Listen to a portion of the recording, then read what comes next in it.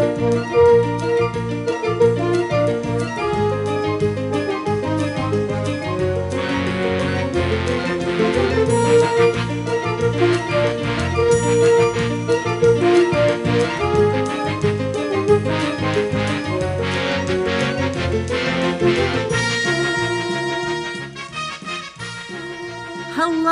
and welcome to Lost in Science for another week.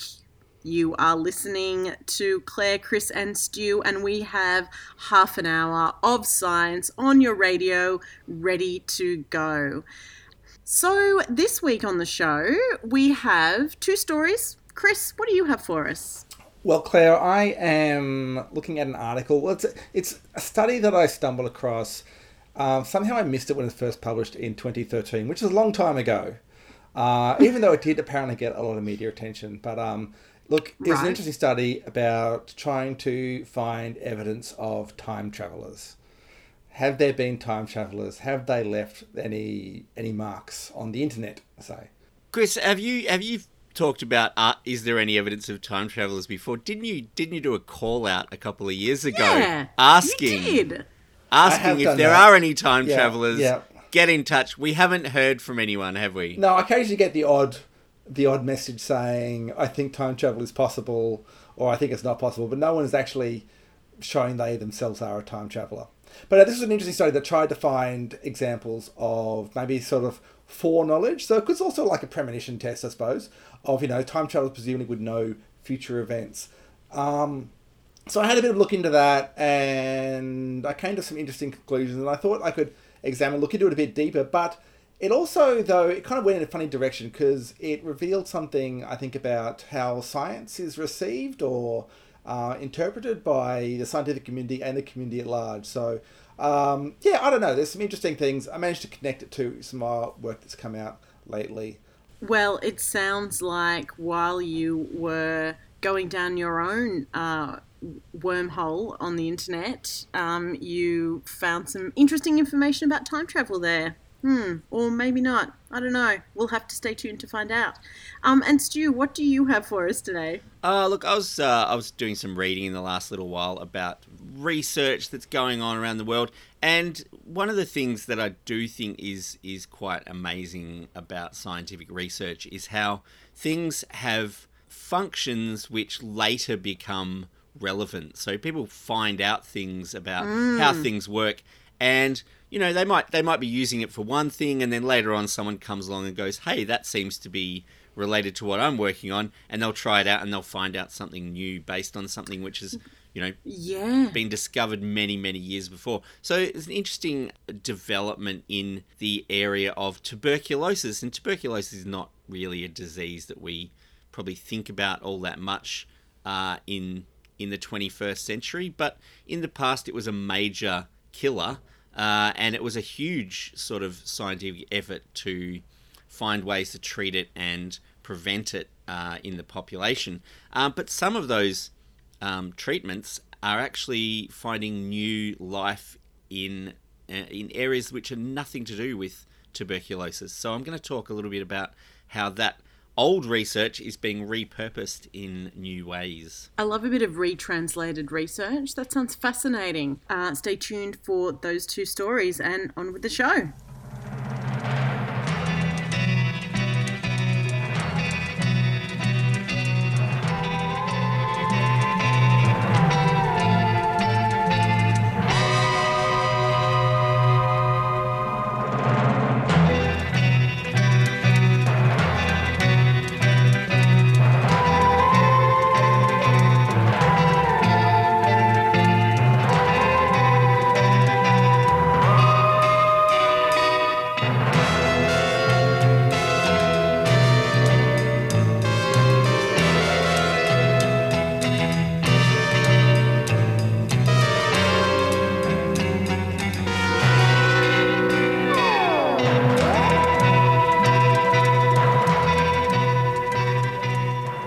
Okay, yes, you're listening to Lost in Science, and I am talking about an attempt to find time travellers by looking for their predictions on the internet.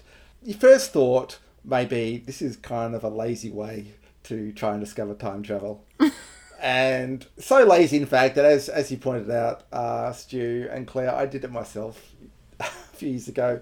I tried to start what I called the World Time Machine Project. The idea being that time travelers could step forward and say, hey, we exist, and then we would know they exist and give us incentive to actually find, or give us a clue of how to build a time machine. There was never really anything in it for the time travelers, though, so that could be one of the reasons why they didn't respond. Well, they're probably too busy, down at the racetrack, using their foreknowledge to make millions of dollars. Surely. Well, I'll touch on that in a little bit. Yes. Yeah, and were you the only one that did that, or was it Stephen Hawking? Stephen Hawking did it. Yeah. He basically he held a party where he didn't basically announce that it was going to be held until after the party was held. So the idea was that any time travelers would know already that the party was on and they would turn up. It was just a stunt.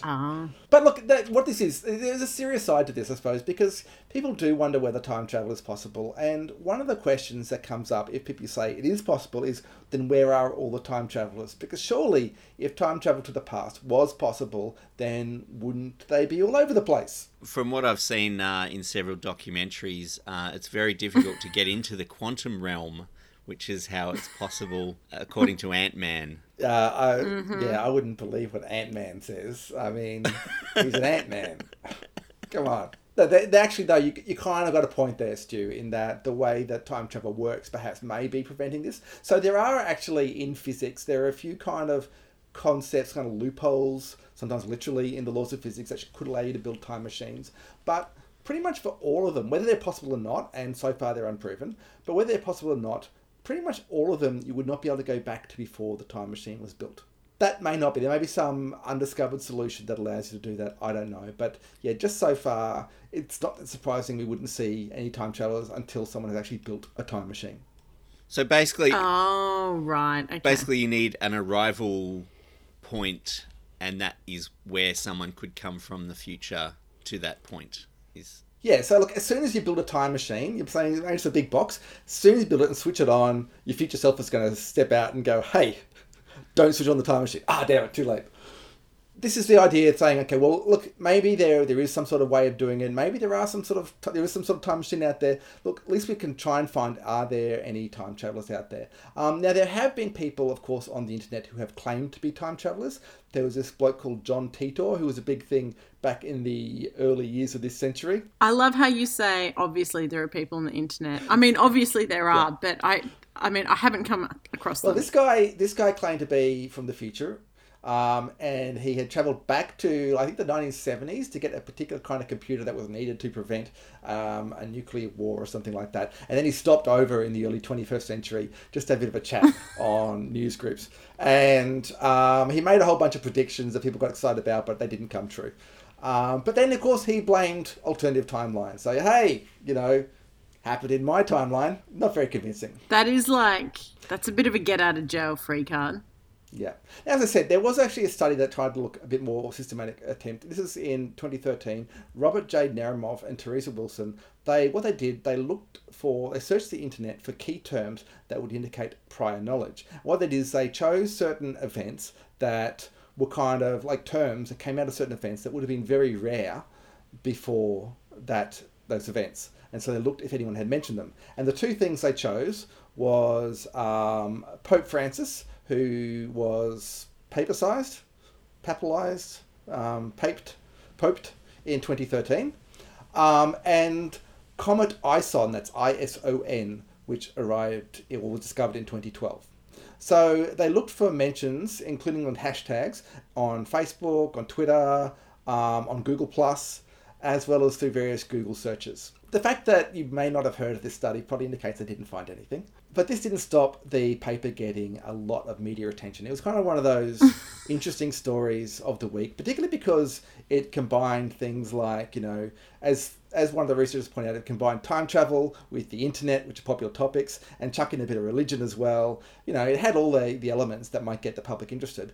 But the paper itself that they wrote was never published. They had a big, long kind of quest to try and get someone to publish it, but they could not get any journalists to take them seriously. Right. And Naramov even wrote an article about his attempt to get it published.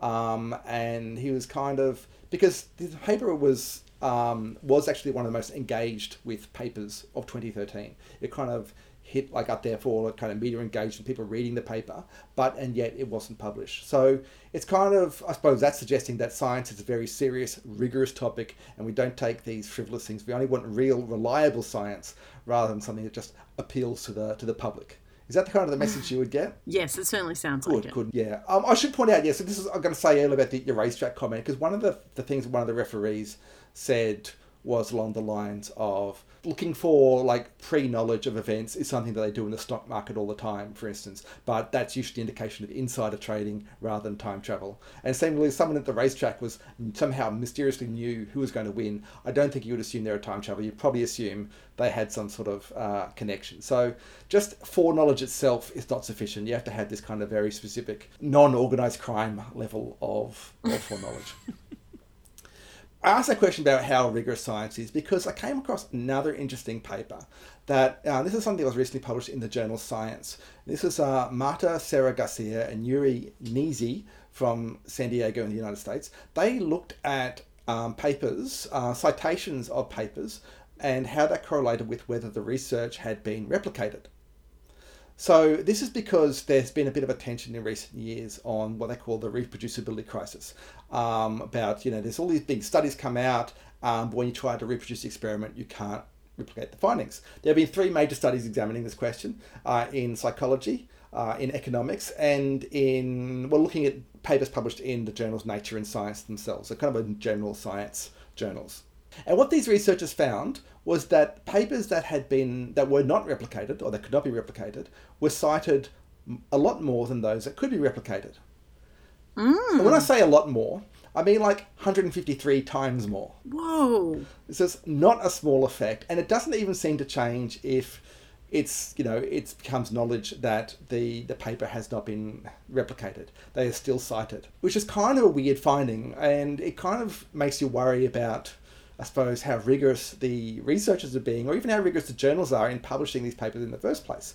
Now, in this study, they posited that perhaps more interesting research gets more attention and is more likely to be published, even if it can't be replicated. So if someone publishes something really interesting or writes a paper on something really interesting, then, yeah, you're going to want to publish it, regardless of whether it looks like it's good quality research or true or not. But it doesn't really answer the question of why our time travel paper wasn't published, because that was clearly something that was interesting.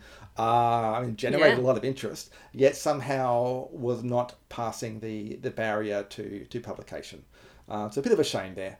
But so I thought I would give it a bit more love, and I thought I would do so by updating the research. See, because Pope Francis, I admit, he's a fairly big deal. He's very popular, well known. But we look at Comet ISON. Would someone say go to the effort of travelling back in time to tell people on Twitter that there was this Comet ISON coming? It doesn't make much sense.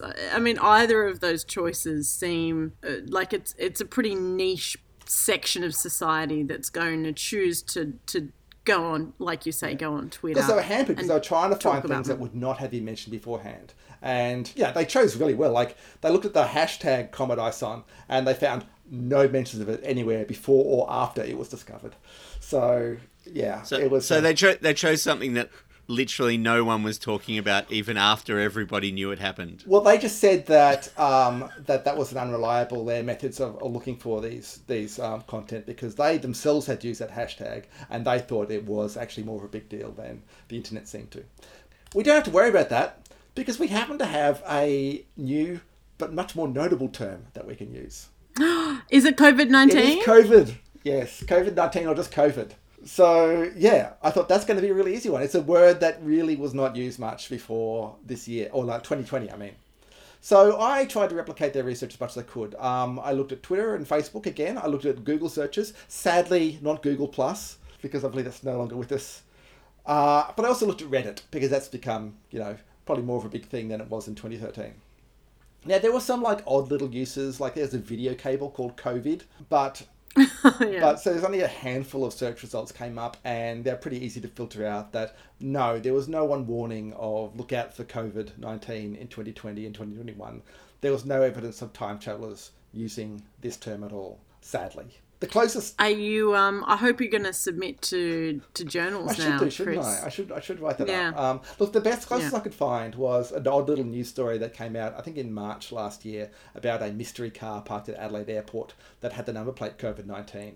That at the time, airport workers were claiming had been parked there for months, and so clearly would have predated the use of the term. But since then, I think footage has come out of it being driven earlier that month, and so perhaps it had not been there quite as long as they had said. But we still like to think that there was some person in Adelaide who saw it all coming and snapped up the number plate. And maybe there's a time traveller in Adelaide who tried to warn the world through the mechanism of personalised number plates.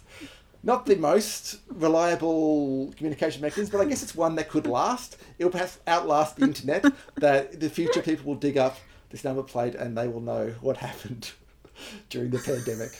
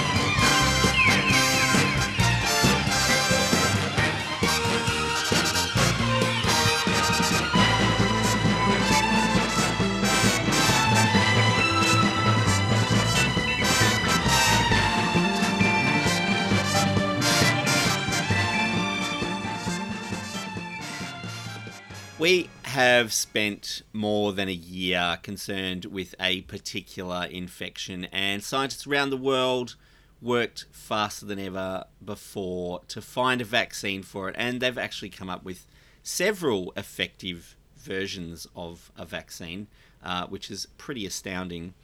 Now, historically, various diseases have caused widespread illness and mortality, and many of them are largely forgotten now, in no small part because we have developed ways to prevent or treat them. Everyone has probably heard of tuberculosis or TB. Yes, yeah.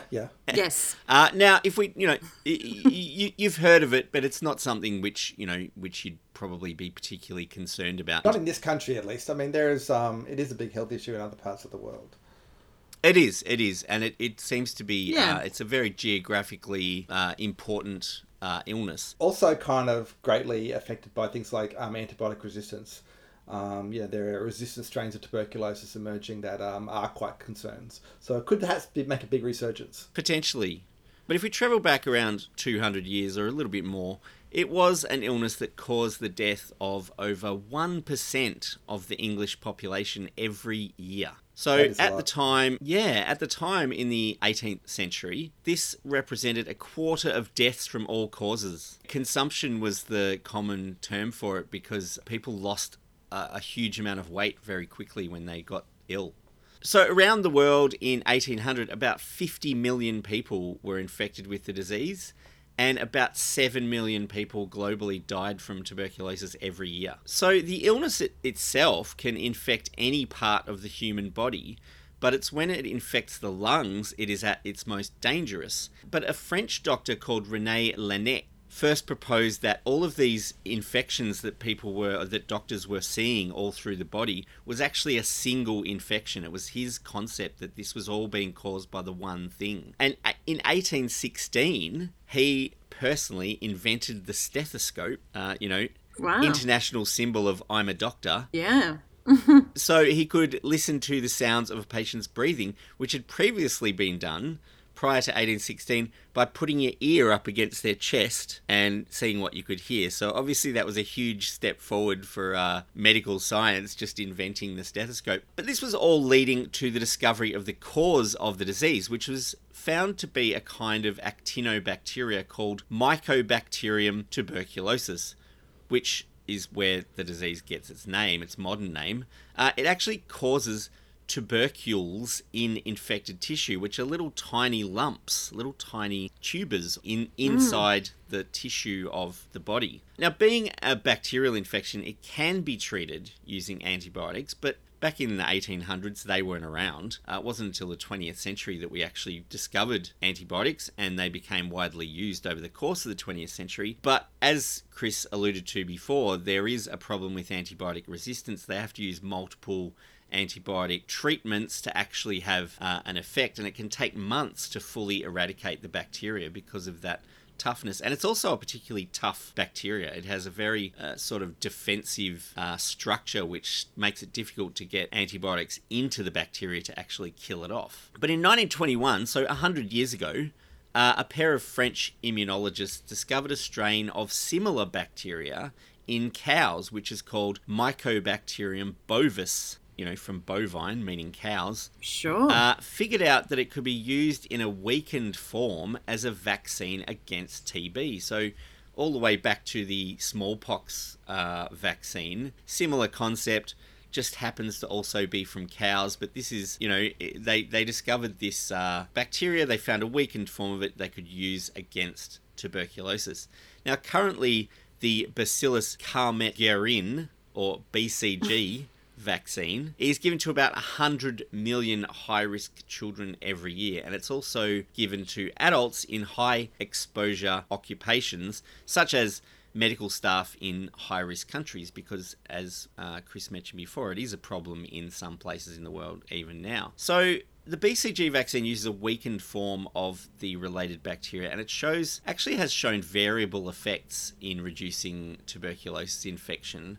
It does slow the onset of the disease if it's contracted, if you've had this vaccine. But the effects are variable, apparently geographically, so the closer to the equator you get, the less impact the vaccine has, which is quite unusual. But as with most vaccines, it primes the immune system of the patient, so if they're exposed to the more dangerous tuberculosis-causing bacteria, their immune system is ready to fight it off immediately, which prevents or reduces the infection. More recently, further research into the BCG vaccine has led to some interesting observations that the same bacteria may be able to help with a range of other non-contagious diseases and conditions. So TB is actually contagious illness. It gets spread from person to person.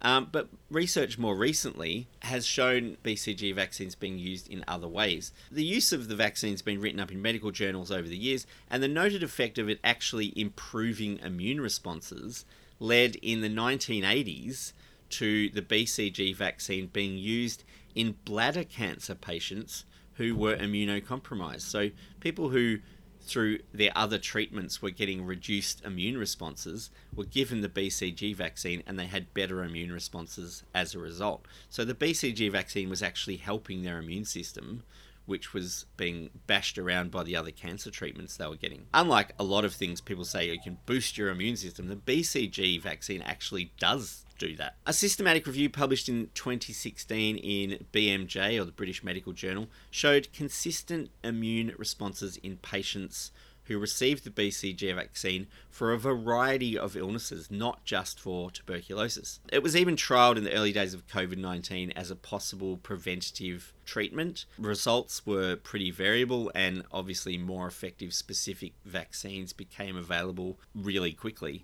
But one area it has shown to have promising effects is in several autoimmune disorders, including one which is the most common cause of type 1 diabetes. In type 1 diabetes, the immune system attacks the cells in the pancreas which make insulin, which is the substance that allows the body to regulate blood sugar and glucose use in the other tissues. A researcher called Denise Faustman at Harvard Medical School has been studying the effects of the BCG vaccine on type 1 diabetes since the 1990s. Do they have any understanding as to why that is? Well, it does seem to boost some of the functions of the immune system, so it promotes production of particular chemicals which aid in the identification and, destruction of pathogenic organisms. Why that's working in the autoimmune response is still being investigated, but the effect of it is something that they've measured. So the recent research is looking at long-term trends.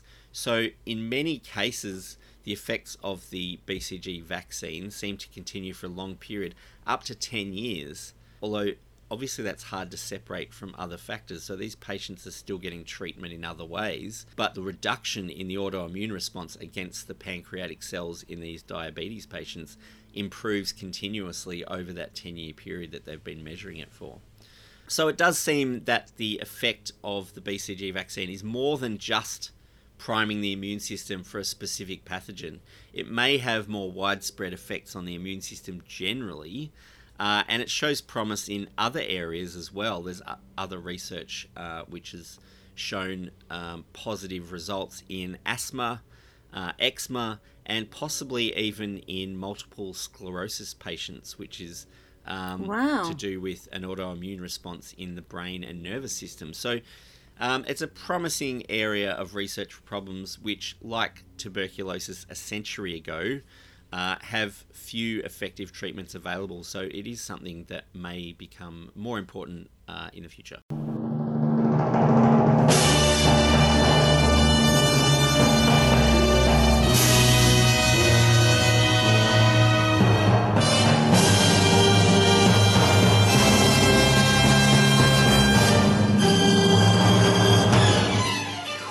That's all we've got time for this week, and we are rapidly running out of time. If you want to get in touch with us, you can email us. You can find us on Twitter and Facebook. We are broadcast across Australia on the Community Radio Network with the financial assistance of the Community Broadcasting Foundation. And if you would like to tune in next week, Chris, Stu, and Claire will get Locked in Science!